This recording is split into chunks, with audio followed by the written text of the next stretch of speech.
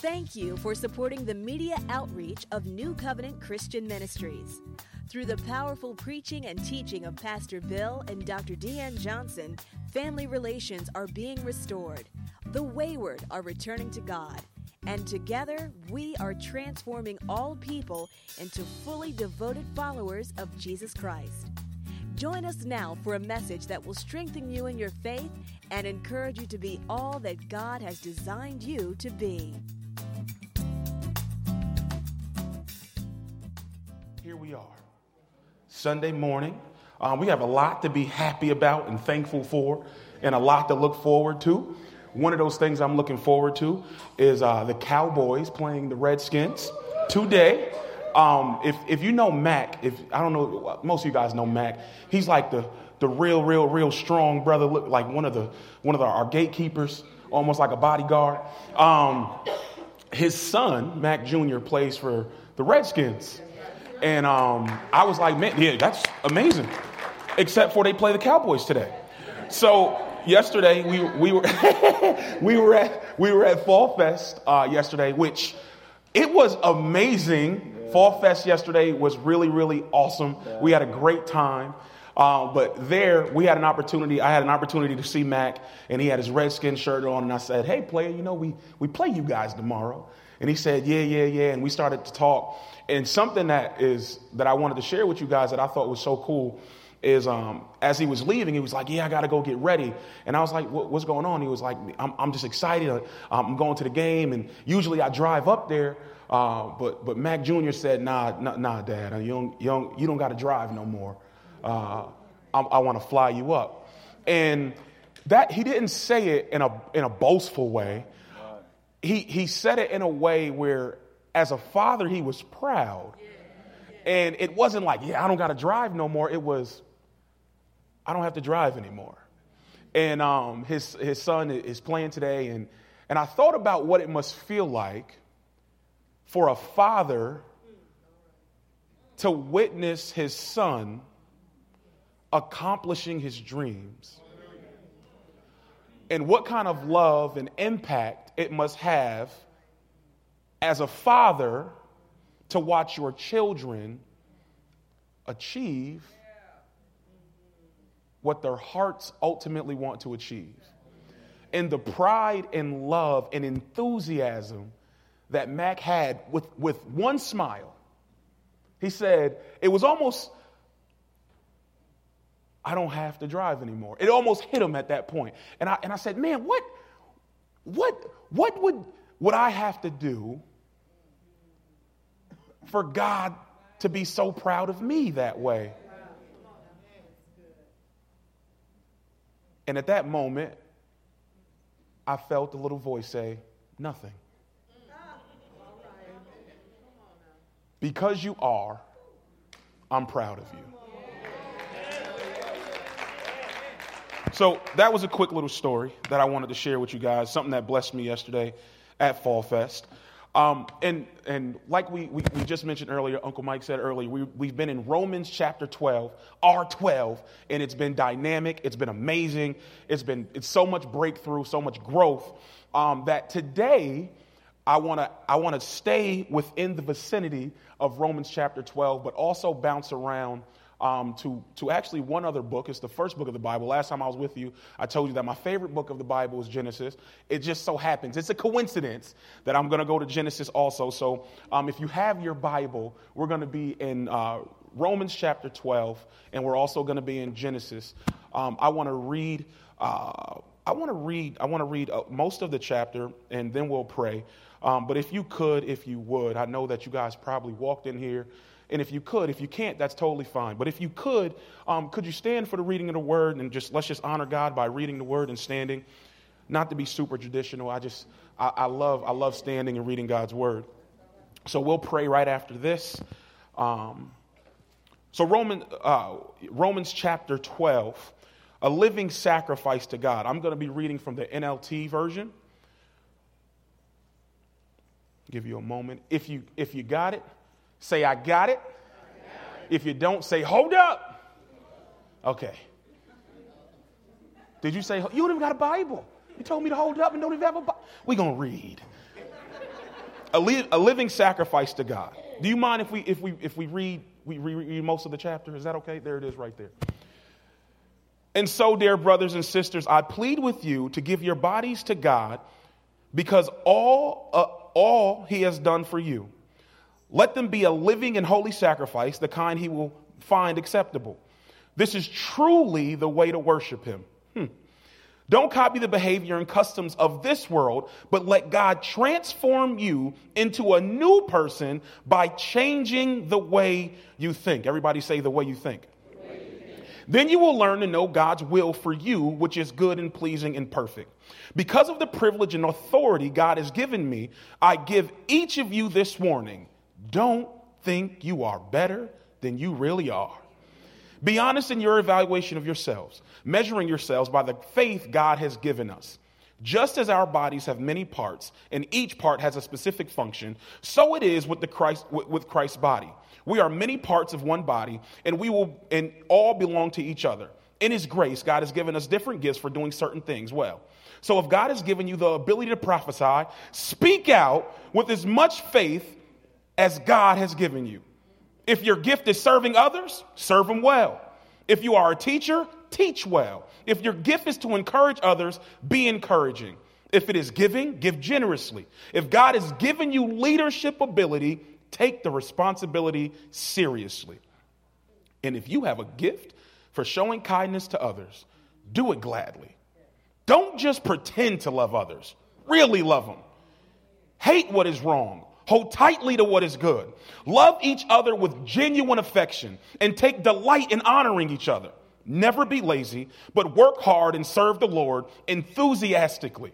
Rejoice in our confident hope. Be patient in trouble and keep on praying. When God's people are in need, be ready to help them. Always be eager to practice hospitality. Bless those who persecute you. Don't curse them. Pray that God will bless them.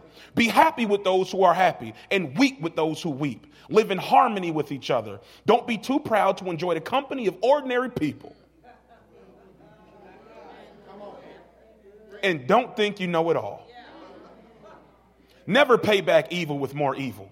Do things in such a way that everyone can see you are honorable. Do all that you can to live in peace with everyone. Dear friends, never take revenge. Leave that to the righteous anger of God. For the scriptures say, I will take revenge. I will pay them back, says the Lord. Instead, if your enemies are hungry, feed them. If they are thirsty, give them something to drink. In doing this, you will heap burning coals of shame on their heads. Don't let evil conquer you, but conquer evil by doing good.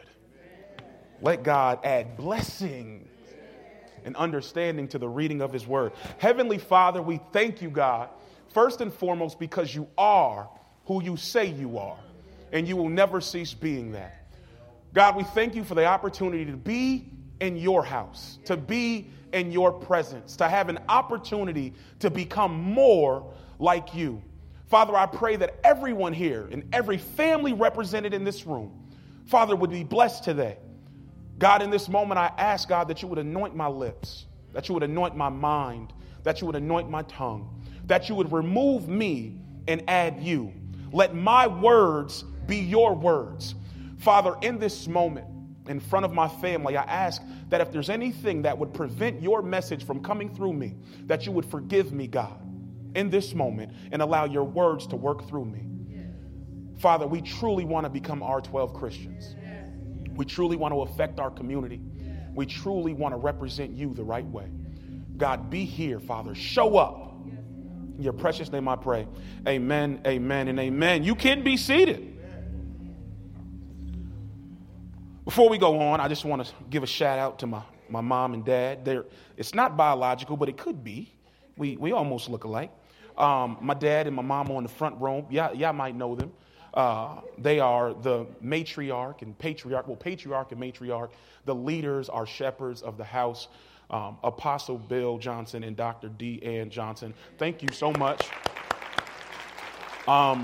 And I love them a whole bunch, but there's somebody in the same role who I love a little bit more.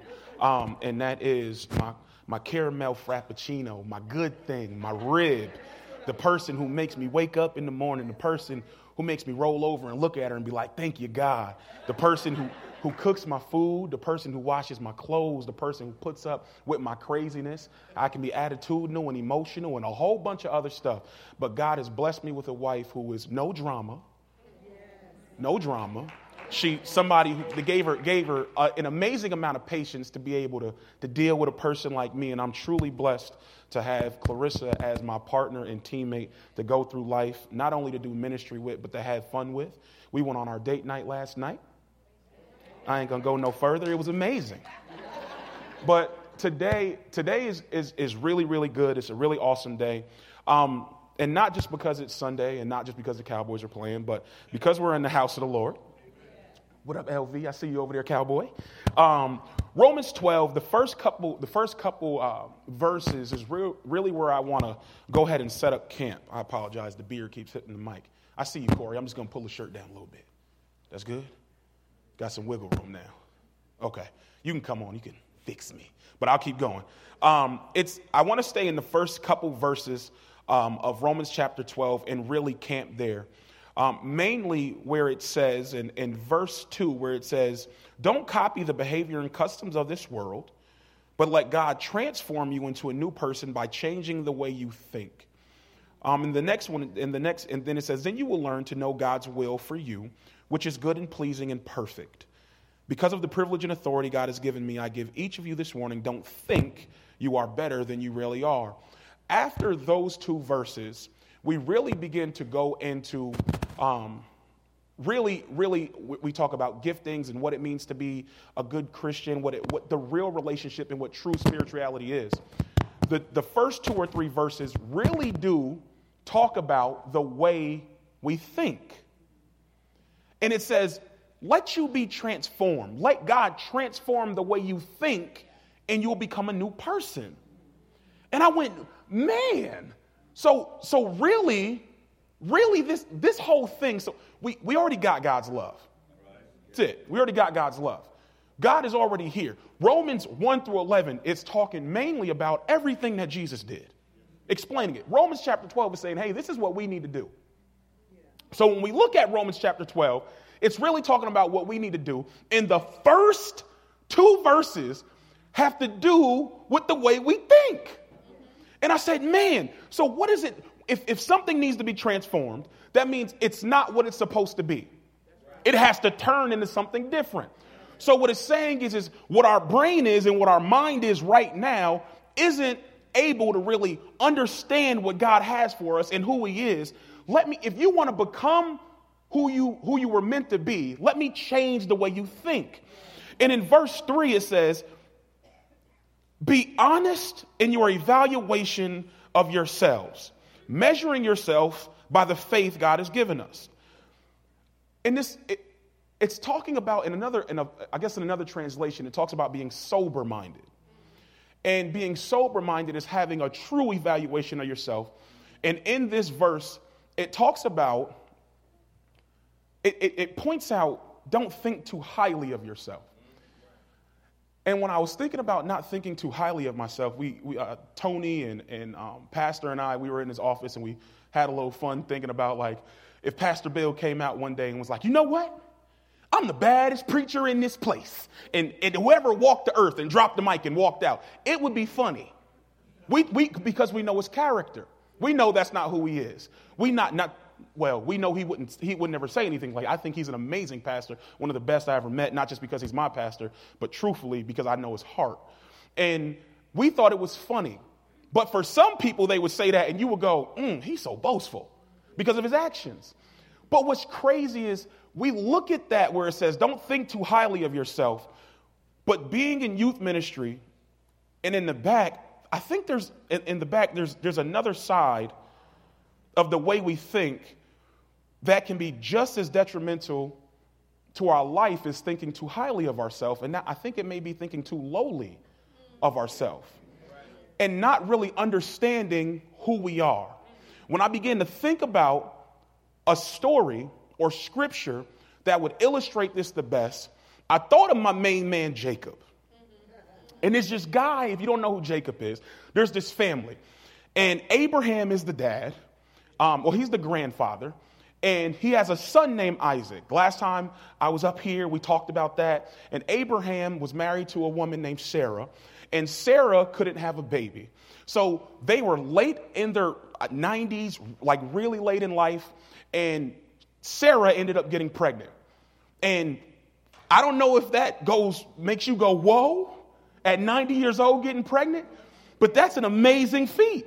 But God's word will go through anything, age, anything for his word to come to fruition.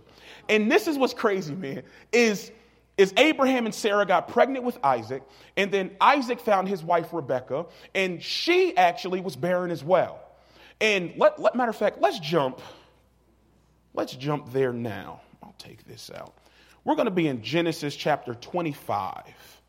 Genesis chapter 25. Verse 21.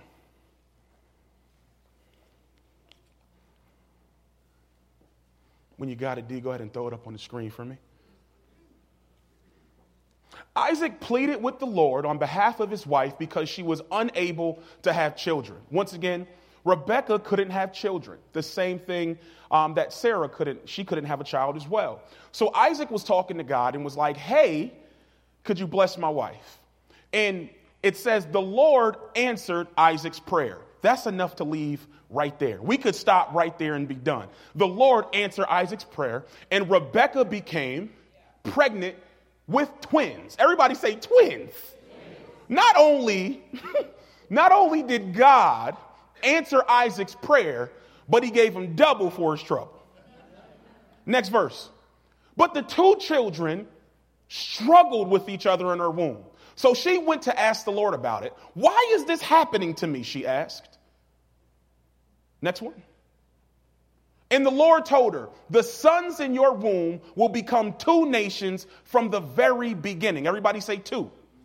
The two nations will be rivals. Say rivals. One nation will be stronger than the other, and your older son will serve your younger son. God tells Rebekah, tells her and says, you got two babies inside of you, and they're fighting. One is going to be stronger than the other one, and the older one will serve the younger one. So with that, Rebekah already knows what's going down. I got twins. One's going to be stronger than the other one, and my older one's going to serve my younger one. Everybody say older serving the younger. This is what happens. This is what's crazy.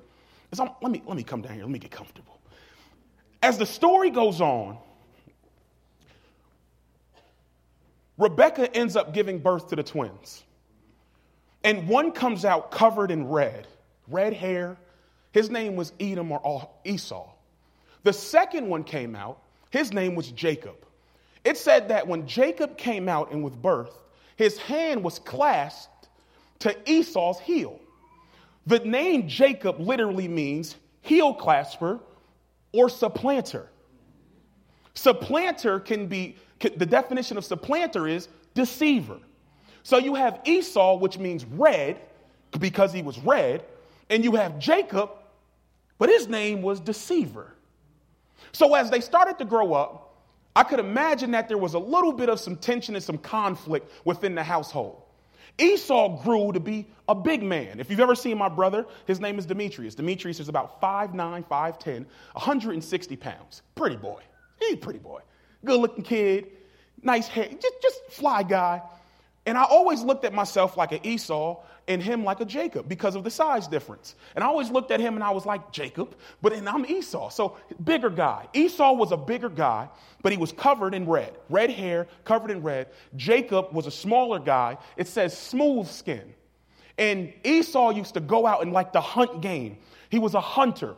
Now growing up, Isaac really, I guess he saw himself in Esau. So he kind of migrated over to Esau.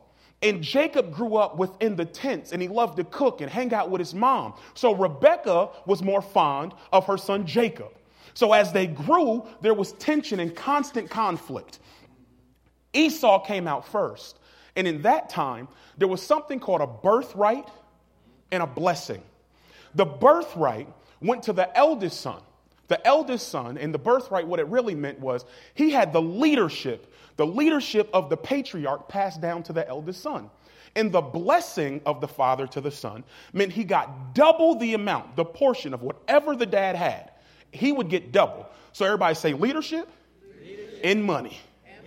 So he got double the money and the leadership. One day when Isaac was getting older, he began to lose his sight. He was getting older. And in that time, they didn't write out wills. They would say it verbally. So he sat down Isaac and he sat down Esau. He said, Esau, I want you to go out and go hunting. I want you to get some wild game and come back and cook it the way I like. I want one good meal before I die. One last good meal before I die. So Esau left. Everybody say Rebecca. Rebecca was hanging out in the other room, eavesdropping. And she said, ooh, Jacob, come here. So Jacob came on and was like, hey, Ma, what's up? And she was like, listen, your daddy about to give Esau everything. I want you to have it. So this is what we're going to do. We're going to devise a plan in order for you to steal your brother's birthright. Now, well, the blessing. Prior to this, Esau came in from a non-successful or unsuccessful day of hunting. He came in hungry with nothing, starving. And he came in, and when he walked in the kitchen, you ever walk in the kitchen, like back in the day when your mama was cooking, you wake up, you ever been sleeping, you wake up with something smelling so good, and it's like, oh my gosh. Or on Thanksgiving, you wake up, and your mama been cooking, or your grandmama been cooking for days, and you smell everything, and you just want to taste the mashed potatoes, and you get your hand, don't touch the potatoes, boy, but you smell everything for days, and you're so hungry, and you're like, oh, I just want some. That's the way he was famished. When he came in, when Esau came from hunting, he came in and he was so hungry. I don't want to give it away, but he gave up the most important thing that he had. He came in and Jacob was cooking. He said, Jacob, let me get some of that red stew you're cooking. And Jacob was like, you got to give me something first. Well, what do you want? I want your birthright. Yeah, my birthright. And the Bible says that Esau, he didn't even want his birthright. He despised his birthright. The word says that he says, what good is the birthright to me? Take it. Everybody say, a hungry need is a dangerous need. He came to the point where his physical desires outweighed God's promise for his life. And in that moment, he gave what God had planned for him up for a bowl of stew. For a bowl of stew. Think about it this way. As Christians, our lineage, our foundation, our fathers are Abraham, Isaac, and Jacob.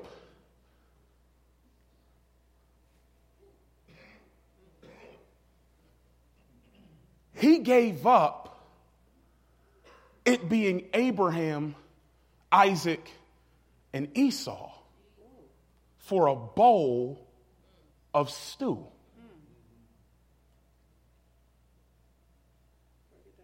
What's your bowl of stew? What's the promise that God has given you that maybe you aren't thinking about the right way? What is it that God has brought you to, and maybe people around you or environments or finances are causing you to give up who you are in order to become what they want you to be? In that moment, Esau, his need, his hungry need, outweighed the promise that he had. And he said, okay, take my birthright. So Jacob steals his brother's birthright. Fast forward to what we just spoke about. Rebekah devises a plan for Jacob to now deceive his father. She says, I'm going to make some stew exactly the way your father likes it, and I want you to go give it to him. Now, Jacob, being smooth-skinned, smaller than Esau, smart guy, I really believe that sometimes when you aren't given the size or stature, you have to develop mental fortitude and strength to be able to go through life. Because when you're smaller, because some of the most ferocious competitors that have ever played sports have been miniature, have been small. So when you're small, you have to use your mind a little bit more. And Jacob was a thinker. Jacob looked at Rebekah and said, Ma, I can't go steal this. What if he reaches out and touches my skin? Rebekah had an answer for that. She said, don't worry about it. We're going to put some animal skin on you. So if the daddy touch you, we're going to beat you up, make you smell bad, all of that. So when he touches you, you smell like your brother, you look like your brother, you feel like your brother. You're going to give your dad the stew. It's going to taste like what your brother would make. We got this all done. Boy, you're going to get what I want you to get. You want to know what's crazy? Is in Genesis chapter 25, God tells Rebekah, the older will serve the younger. His mama was interfering with the promise that God had for him. Get out the way, Rebekah. As parents, sometimes you got to let go and let God. God had already said it. Bro, this is what's going to happen. The moment God lies, he ceases to be God. Get out the way, Rebekah. Rebekah felt it was her need to set her baby up. It didn't matter what God said. It didn't matter what was happening. It didn't matter that everything that God said was going to happen was happening. She felt like she needed to nose her way in and say, my baby going to get this. So she devised a plan that made her be contrary to what God said, make her son a deceiver, and deceive her husband. So Jacob's name, deceiver, he got it truthfully and honestly. He was taught this. So as the stew is cooking, he puts on the animal skins. Isaac, again, in his older age, his eyesight's not real great. He's sitting in his old rocking chair, probably just chilling out, watching the game or listening to it because he can't really see it. And Isaac comes in with the bowl. Hey, Dad, here's your stew. And Isaac, being wise, you don't sound like Esau. Come here, let me touch you. Remember, Jacob was smart. I could see Rebekah in the corner saying, I told you we got you. So he going over, gives the stew, touches the hand. You feel like Esau. You smell like Esau. It tastes like Esau's stew. Let me give you the blessing. He blesses his son. And Jacob now has stolen the birthright. Jacob's mom, Rebekah, helped him swindle the blessing. And here comes Esau. Esau comes in. Smells okay. Wait. Hey, Dad. Who's that? It's your son Esau. I'm here to give you the stew and get my blessing. I already gave you my blessing. That wasn't me, Dad. Well, who was it? Jacob? It must have been Jacob. There has to be something you can do, Dad, because there was only one blessing and there was only one birthright. So now Esau giving up his leadership, but keeping his money. I don't want the leadership. I just want the monies. Now you took my monies and my leadership. I'm a little mad. So he's upset. And he says, I'm going to kill Jacob. Rebekah, once again, eavesdropping, overhears Esau saying, I'm going to kill Jacob. So once again, goes over to Jacob and says, you got to get out of here. Jacob runs. If you want to know the title, if you're a note taker, the title of today's message is A Thief, a Track Star, and an Overcomer. A thief, a track star, and an overcomer. So he runs. He done robbed his people blind. Now it's time to leave because he don't want to face the music. Remember, Esau's a big dude. So he runs off, and now at this point, Jacob views his life like, I got to get out of here. His mom says, I don't want you marrying these women, so don't go over there and get none of them women. I want you to go over there. I want you to go to your uncle's house, and you go over there. On the way to his uncle's house, he was traveling. Can you give me Genesis? I believe it's Genesis chapter 27. This is, guys, it's about to get good. Everybody say it's about to get good. So Jacob, in Genesis chapter 27, Jacob steals. Give me 28 verse 10. Oh, snap. Ooh, boy. Yeah, 28 verse 10. We about to get lit now. Now it's about to turn up a little bit. I see y'all over there. Y'all did a great job. Did a great job this morning. Verse 10. And we're going to go all the way through this chapter. It says, meanwhile, Jacob left Beersheba and traveled toward Haran.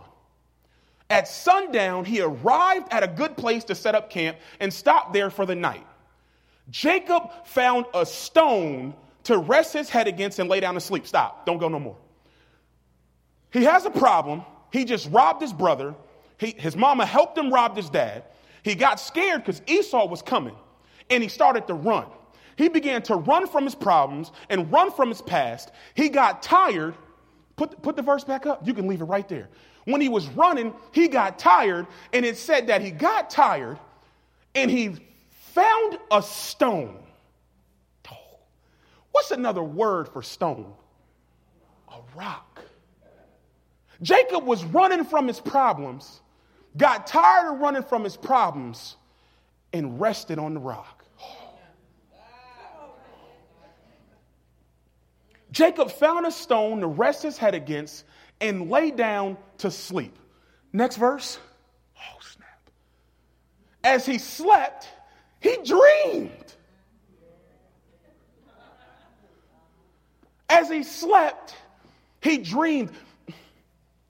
The place, I'm not going to give it up yet. It says, as he slept, he dreamed of a stairway that reached from the earth up to heaven. And he saw the angels of God going up and down the stairway. Next verse. At the top of the stairway stood the Lord. And he said, I am the Lord, the God of your grandfather Abraham, and the God of your father Isaac. Next verse. The ground you are lying on belongs to you. Notice when God is talking to Jacob, he says, I'm the God of your grandfather. I'm the God of your father. Never says I'm your God. Because up until that point, Jacob's life didn't meet up. He wasn't his God at this point. He was his God, but he wasn't his God. He wasn't his Lord. He wasn't his father. It says I'm your grandfather's God. I'm your father's God. They know who I am. Now watch me show you. You don't even know this, boy, but where you laying is already yours. You don't even know me and I done gave you stuff. You ain't even been in relationship with me and I've been taking care of you. You don't even know who I am and I don't have a plan for your life. I am giving it to you and your descendants. He don't even got a wife. God's promise is so big for Jacob's life, it's not lining up with his current circumstances. Listen, boy, I got a plan so big and so far out for you that you can't even see what's coming. What you already walking in is yours. You ain't got to do nothing. Just be you. It's for you. The same way I was with your grandfather, I'm going to be with you. The same way I was with your father, I'm going to be with you. You may not know me. They do. Ask about me. I'm giving it to you and your descendants. Your descendants will be as numerous as the dust of the earth. They will spread out in all directions, to the west, to the east, to the north, to the south. and all the families of the earth will be blessed through you and your descendants. My promise is not only for you and yours, but it's for all the families of the world. Do you know who you are? Go ahead, keep going. What's more, I am with you. I will protect you wherever you go. Not just the church. Not just when things are going good. Even when you're doing stupid stuff. I got you, baby. One day I will bring you back to this land. I will not leave you until I have finished giving you everything I have promised. What's the next verse?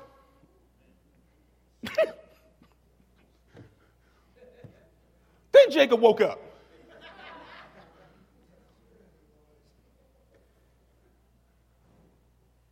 When he woke up, he said, surely the Lord is in this place. And I wasn't even aware. Have you ever been in a situation that maybe after the fact you can trace God, but while you were in it, you had no glimpse, couldn't see his hand, couldn't see his fingertips, couldn't see his breath, couldn't see his protection, couldn't see his provision, couldn't see nothing. But afterwards you went, yeah, that was God. You ever been about to marry somebody or about to date somebody and then God stopped you or puts an end to it before it goes any further? And then you scrolling through Facebook and you see their picture and you go, what was I thinking? Thank you, God. Maybe not Facebook for everybody in the room. It's 8 a.m. Maybe you go to Kroger. You at Kroger. You see somebody, you go, oh my goodness. They be like, hey, Adrian. I be like, hey. Surely the Lord is in this place and I wasn't even aware of it. Next verse. But he was also afraid and said, what an awesome place this is. It is none other than the house of God, the very gateway to heaven. The next verse, this is really good. That the first sentence of the next one troubles me. It says, the next morning, Jacob got up very early. Jacob ran from his past, got tired, and came to a place that we now know is called the house of God. Jacob was tired and scared of his past. He ran from it, trying to outrun it, track star. He stole the birthright, thief. Be ye transformed by the renewing of your mind. God appeared to Jacob. Jacob was tired. He came to a place where he was so tired that he rested on the rock. And when he rested on the rock came to him in a dream. Revealed himself to Jacob and said, this is who I am. You know who I am because of what your parents and your grandparents have told you about me. Now, the same way I was with them, I'm going to be with you. He told Jacob who he was, and then told Jacob who he was. Maybe you didn't get that. God told Jacob who he was, and then told Jacob who he was. He was in the house of God, laying on the rock, met God there, learned what his purpose was, but was still Jacob. You can be in the house of God, resting on the rock, but not be transformed. You can be in the house of God, being affected by what's going on, resting, finding energy, but leaving Jacob. Says the next morning Jacob got up very early, but not to put a damper on the mood. There's some change in Jacob. Jacob ain't never do nothing for God. Never lived for him, never did nothing, not cared about, not nothing. But then after meeting God, he says, Jacob got up very early the next day. He took the stone he had rested his head against, and he set it upright as a memorial pillar. Then he poured olive oil or oil over it. Did it say that Jacob took anything with him when he left? But it made mention of the oil. If you read the word, there's other places where the oil is used. We won't get into that because we'll get off topic and I won't get back. But it says he named the place Bethel, which means house of God, although it was previously called Luz. He named it the house of God, even though it wasn't in a place called the house of the God. Then Jacob made this vow, which is funny because when I got saved, I did the same thing. And sometimes, even as somebody who is saved, I still do this. God, if you real, show me. And give God stipulations. It says, then Jacob made this vow. If God will indeed be with me and protect me on this journey, and if he will provide for me with food and clothing, and if I return safely to my father's home, then the Lord will certainly be my God. God, if you do all this for me, I don't got no problem serving you. That's what he said. That's not Adrian. That's the Bible. That's what he said. So he's giving God these stipulations. The thing about the stipulations is God had already said, I'm going to do all of this for you. So all Jacob was, he still don't believe him. Well, you said you're going to do this, but if you do it, then I'll trust you. You got to remember who he was raised by. All he ever seen was deception. All he ever heard was lies. And then you got God saying, I'm this. Jacob is saying, I don't know if I can believe you. You ever been in that place? I'm your provider. Final notice, God, they about to come get this car. Repo man outside, God, you still ain't going to do nothing. My bank account in the negative. I don't got no job. My babies need Pampers. I don't know if y'all been in that place. I have. But God. This is where things get kind of a little more fun. After this moment, Jacob continues to go off to a place named Haran to meet his uncle, Laban. Laban has a daughter, and in that time it was okay to marry your family members. And he met a woman, and her name was Rachel. And Rachel was bad. Want to know how I know she was bad? Because he worked 14 years for this woman.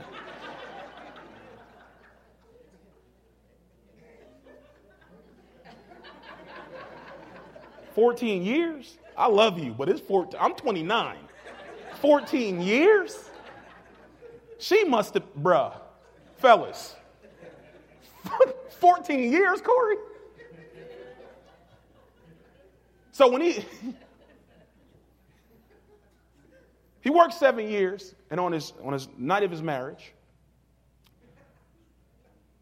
he met somebody who outwitted him. It was the custom of that tribe and of that time where the eldest sister had to be married before the youngest sister. And they would wear these veils. So Laban, his uncle, basically was like, listen, I can't let you marry my younger daughter because my oldest daughter isn't married. But Jacob was not privy to this knowledge. So they got married, and the veil was covering her face. The next morning he woke up and rolled over. And here's the thing. There's a slight difference. The Bible talks about a slight difference, a little difference between the looks of Rachel and her older sister Leah. It says that Rachel was beautiful. She was bad. She was a brick house. But Leah had pretty eyes. So he married Leah, woke up the next morning, looked at Leah and was like, that's not who I was supposed to marry. Went to Laban and was like, hey, that's not who I said I wanted to marry. And Laban was like, listen, player, I can't let you marry my oldest daughter. My younger daughter got to be married. But listen, you can work 7 more years and I'll give you Rachel. And he did it. Like I said, Rachel was bad. Now, we're going to pause right there before we go any further. If you read the text, if you go on further and you read in Matthew chapter 1, it gives a rundown of where Jesus, his lineage. And his lineage traces all the way back because God told Abraham, I'm going to use your family. Jesus came through the lineage of Abraham. Y'all got me? Y'all still with me? Is it good? We're going to wrap up in a second. This is it. Leah, the birthright, the lineage went through Leah's womb, not Rachel's. Jacob wanted Rachel. God wanted Leah. Rebekah wanted Jacob. God wanted Jacob. Esau was born. But if Rebekah would have got out the way, God would have maneuvered Jacob's life in order for his promise to come through. Jacob marries Leah. He should have stopped. If you watch the text, by marrying Rachel, he created more conflict. The lineage that Jesus came through was Leah's. Rachel was a want. Leah was the need. Once again, this family is not recognizing the promise. We're going to jump back on track. So after building up wealth, after building up life, in 14 years working for Laban, married to both his sisters, built this immense fortune, built money, and he built a life for his family. But Laban and Jacob started beefing. They started became in conflict. They started bumping heads. And once again, Jacob's response to the conflict within this relationship is to run. So in the night, he devises this plan, and they begin to move. Laban wakes up and was like, where is this dude? Jacob already gone. We're going to go to Genesis chapter 31, verse 20.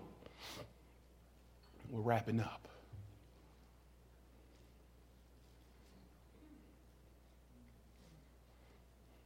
Chapter 31, verse 20. Go ahead, D. You can put it up there. Jacob outwitted Laban, the Aramean, for they set out secretly and never told Laban they were leaving. Once again, he gets into conflict in a relationship and he runs. And he runs. Go ahead and give me Genesis chapter 32. And you don't have to put it up yet. So Jacob takes his family and he sends his family away. When he's running, he comes back into conflict with his brother, Esau. Now he's scared Esau still remembers what he did. Y'all don't remember Esau? That's the brother he robbed. Finds out Esau is coming his way. So Jacob devises a plan to start sending Esau gifts. Give him gifts so he don't hurt me. Sends him these gifts, sends his family away, and Jacob is by himself. Or so he thought. Go ahead and give me 32. Oh, it's about to get good. And Jacob started on his way again. Angels of God came to meet him. And in this verse, what begins to happen in this chapter is Jacob is at a place and he thinks he's by himself and he begins to run. There it says. It says, during the night, Jacob got up and took his 2 wives, his 2 servant wives, and his 11 sons and crossed the Jabbok River with them. Keep going. After taking them to the other side, he sent over all his possessions. So he sends away his wife. He sends away his possessions. He's all by himself. After taking them to the other side, he sent over all his possessions. Keep going. This left Jacob all alone in the camp. Everybody say all alone.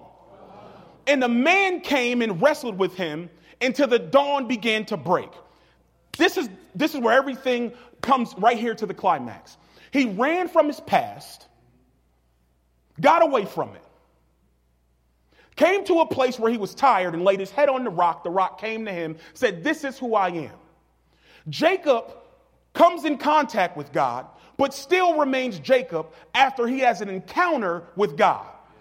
He's in the house of God, has an encounter with God, but still remains Jacob. His thinking, the way he's always been taught, what people have called him, is Jacob. Everything he has ever known up until this point has been Jacob, Jacob, Jacob. That's not just a name. It was his identity. Back then, a name wasn't a name. When Abraham said, "I'm Abraham," what he was saying is, "I'm the father of many nations." When Isaac said, "I'm Isaac," it meant laughter. When Jacob said, "I'm Jacob," he was saying, "I'm a deceiver. I'm what they called me. I'm what I've been taught to do. My whole life, this is all I've ever known. I'm from the hood. I'm from New York. I'm the hood." And there was a whole bunch of stuff going on around me. And a whole bunch of stuff. Statistics say, let me give you real quick. My dad, and this is no shot, this is just facts. So I'm not bad-mouthing anyone. My dad wasn't around growing up. My mom and dad were never in love. I never saw what it meant to have two parents in a household. I never knew what it was to have a dad, except for my mom. My mom stepped in that role, and she did her thing. But I never knew that. My mom struggled. She fought. Her biggest fight was narcotics. Narcotics abuse. So I watched my mom do things and say things and deceive people. And that life, if you ever known someone who's been addicted to drugs or alcohol, that's not them. It turns them into something that is deceitful and dirty. And I knew that wasn't my mom, but her hungry need outweighed the promise for her life in those moments. And she would do things and she would sacrifice things. She would steal, and people around me. And it wasn't just her. And I'm not bad. She was the queen of my life. Please don't think I love my mom. I'm just giving you an example of what it looks like to be in contact with somebody and to watch it. And I watched what drugs did to her. I watched what her sin, her hungry needs do to her. And I couldn't understand it. And I was so mad at her because every time she used drugs, I felt like she was picking drugs over me. And I would get so upset.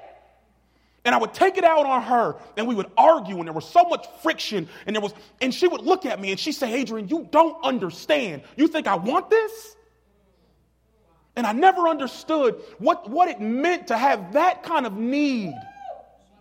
I never knew what's wrong with you, Ma? And then she told me her story.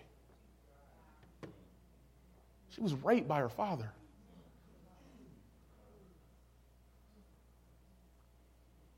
And nobody believed her. So she ran away from home. Because of her home life, she ran. She turned to the streets. And she became a person whose intent was to survive. And to escape her reality, she turned to drugs. She told me later on in life, before she passed, that sometime, like my grandfather, which is crazy to call him, the one who mistreated my mom, he'd whistle all the time. And she said that she would wake up in the middle of the night and she would hear his whistle. And after she told me this, her struggle, the thing that I hated most about her and her life came into focus. Because when you figure out someone's story, sometimes when you see their actions, you get upset and you get mad. But when you figure out their story, you go, "Oh, it's a win. You're triumphant to still be standing." And when I learned her story, and I used to tell her the story of Jacob all the time, she loved it. Because of what we're about to talk about and what we're about to end with.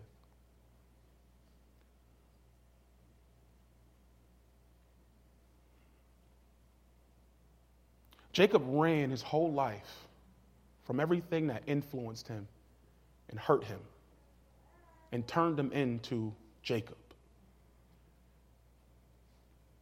Several times he met God, but he still remained Jacob. He came to a point where he kept running. He ran from his problems. He ran from relationships. And then he came to a point when he was by himself. And God showed up. Genesis 32:22. It says, during the night, Jacob got up and took his 2 wives, his 2 servant wives, and his 11 sons, and crossed the Jabbok River with them. After taking them to the other side, he sent over all his possessions. This left Jacob alone in a camp. And a man came and wrestled, everybody say wrestled, with him until the dawn became to break. It said that night he sent away everything. And a man came and he wrestled with him until the morning. Jacob has come into contact with somebody who is refusing to let him run. He's fighting this man back and forth all night long. And somewhere throughout this, something happens to Jacob. It says he's wrestled with him until dawn began to break. When the man, not Jacob, snap, when the man saw that he would not win the match, he touched Jacob's hip. Jacob is trying to get away. He's been running his whole life away from these situations. Jacob's trying to run. The man is saying, no, come back here. Jacob's trying to get away. You're not going to come back. You're not going to go nowhere. Jacob's trying to run. The man said, you know what? I ain't about to fool with you no more. Touch your hip. When the man saw that he would not win the match, he touched Jacob's hip and wrenched it out of socket. You ain't about to run no more, boy. What have you been running from? What in your life is God saying it's time? And you keep going this way. God done promised you stuff, done put stuff in your spirit, done had people prophesy into your life, and you keep running from it. And you're going to keep running to the point where God going to have to touch your hip. You're going to have a touch your hip encounter with God. He's trying to run. No, you're not going nowhere. I'm going to touch your hip, wrench it out of socket. Jacob's never mind. When the man saw that he would not win the match, he touched Jacob's hip and wrenched it out of socket. Then the man said, let me go, for the dawn is breaking. But Jacob said, you know what, God? Okay. I'm not running no more, but I ain't letting you go. I'm at a point in my life, God, where me and you done went back and forth all night. And I'm in your house and I'm next to you. I'm tired of feeling this way and fighting these fights and staring what I've been staring at and going up against what I'm not letting you go. I'm not leaving this sanctuary. I'm not leaving my prayer closet. I'm not getting off my knees. I'm not going to stop pacing. I'm not going to stop believing until you bless me. I'm not letting you go. You ain't got to worry about me running no more. I'm right here. You done touch my hip. I'm not going. Bless me. I need you. I'm not going nowhere. I'm done running. It's enough. I'm tired. Give me your blessing. He already had the blessing from his human father, and it wasn't enough. He had the leadership, and he had the money, and it wasn't enough. I'm not letting you go. Then God, the man, asked Jacob a question, and it brings us back to Romans 12 as we close, and you can start playing, Corey. It brings us back when it says, be ye transformed by the renewing of your mind, and don't think too highly of yourself. And I said earlier, don't think too lowly of yourself. God knows you, and he has a plan for you, and he has a promise for you. and everything he says in his word is true, or he can't be God. And because this is true, and because he created you, he knows the number of hairs you have on your head. So he knows your name. So when he looks at Jacob and he says, "What is your name?"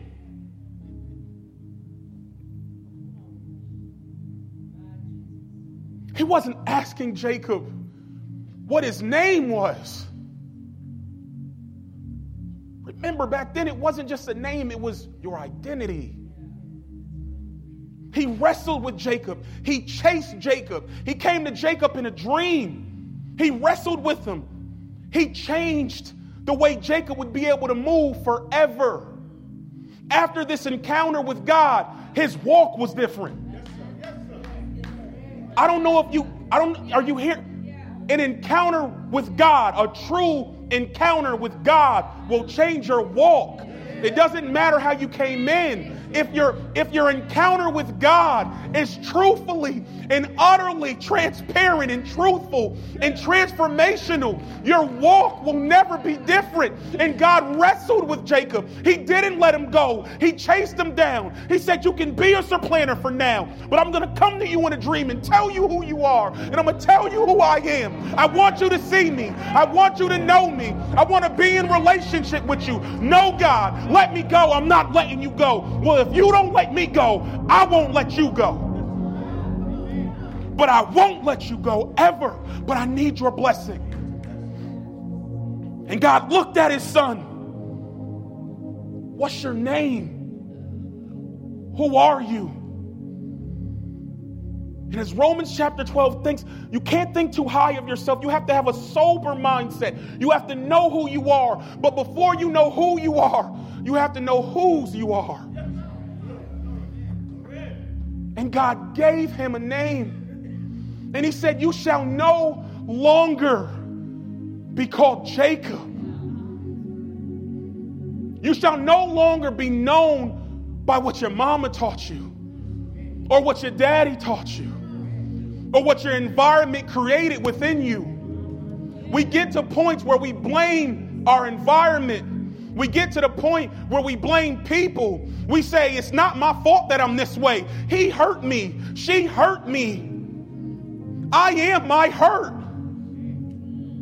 I am depression.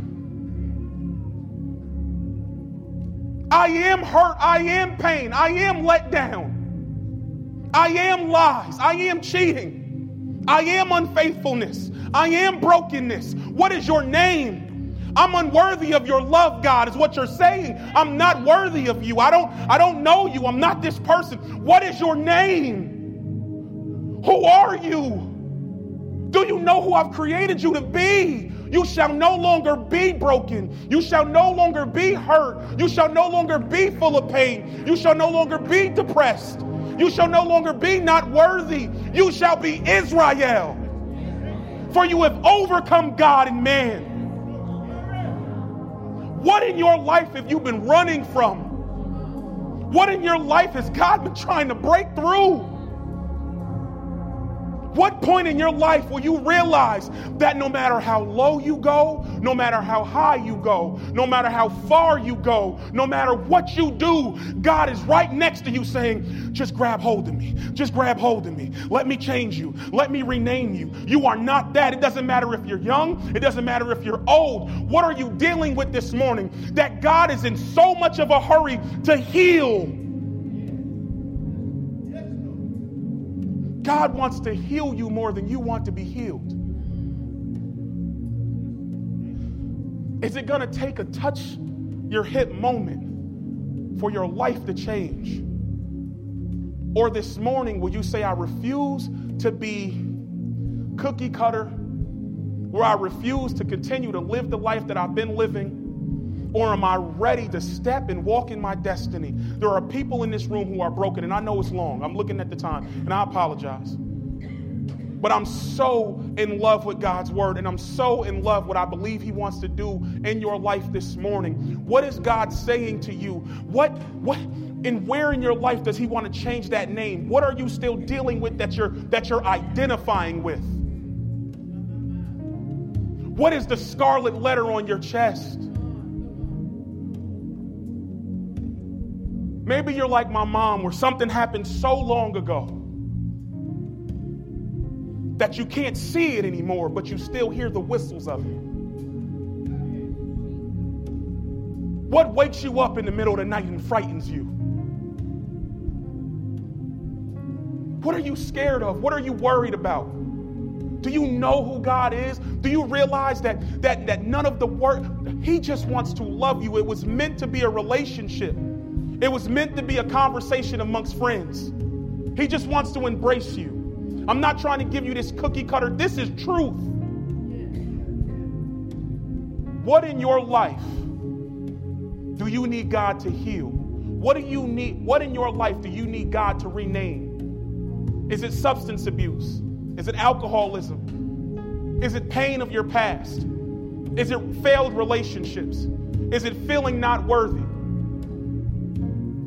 Do you just need a refreshing this morning? In a moment, I'm going to ask my dad to come up here, and it's not because I don't feel worthy. It's not because I don't feel worthy. I want to respect the patriarch of this house, and I'm going to be honest. This wasn't just for y'all. This was for me. I'm going to go down, and I want to be prayed for. Listen. If I'm the one speaking, and I'm not worried about what people are going to think about me by going up and get prayed for, you don't got no excuse. Don't play church this morning. If you're hurting and you need God, you need a touch of God to touch your life. You need regeneration. You need reformation. You need a touch of God on your life this morning. I'm going to ask you to come in a second. We hope you've enjoyed this message. For more information on other products and materials, please contact us at 770-484-9300, Monday through Friday, 9 a.m. to 5 p.m.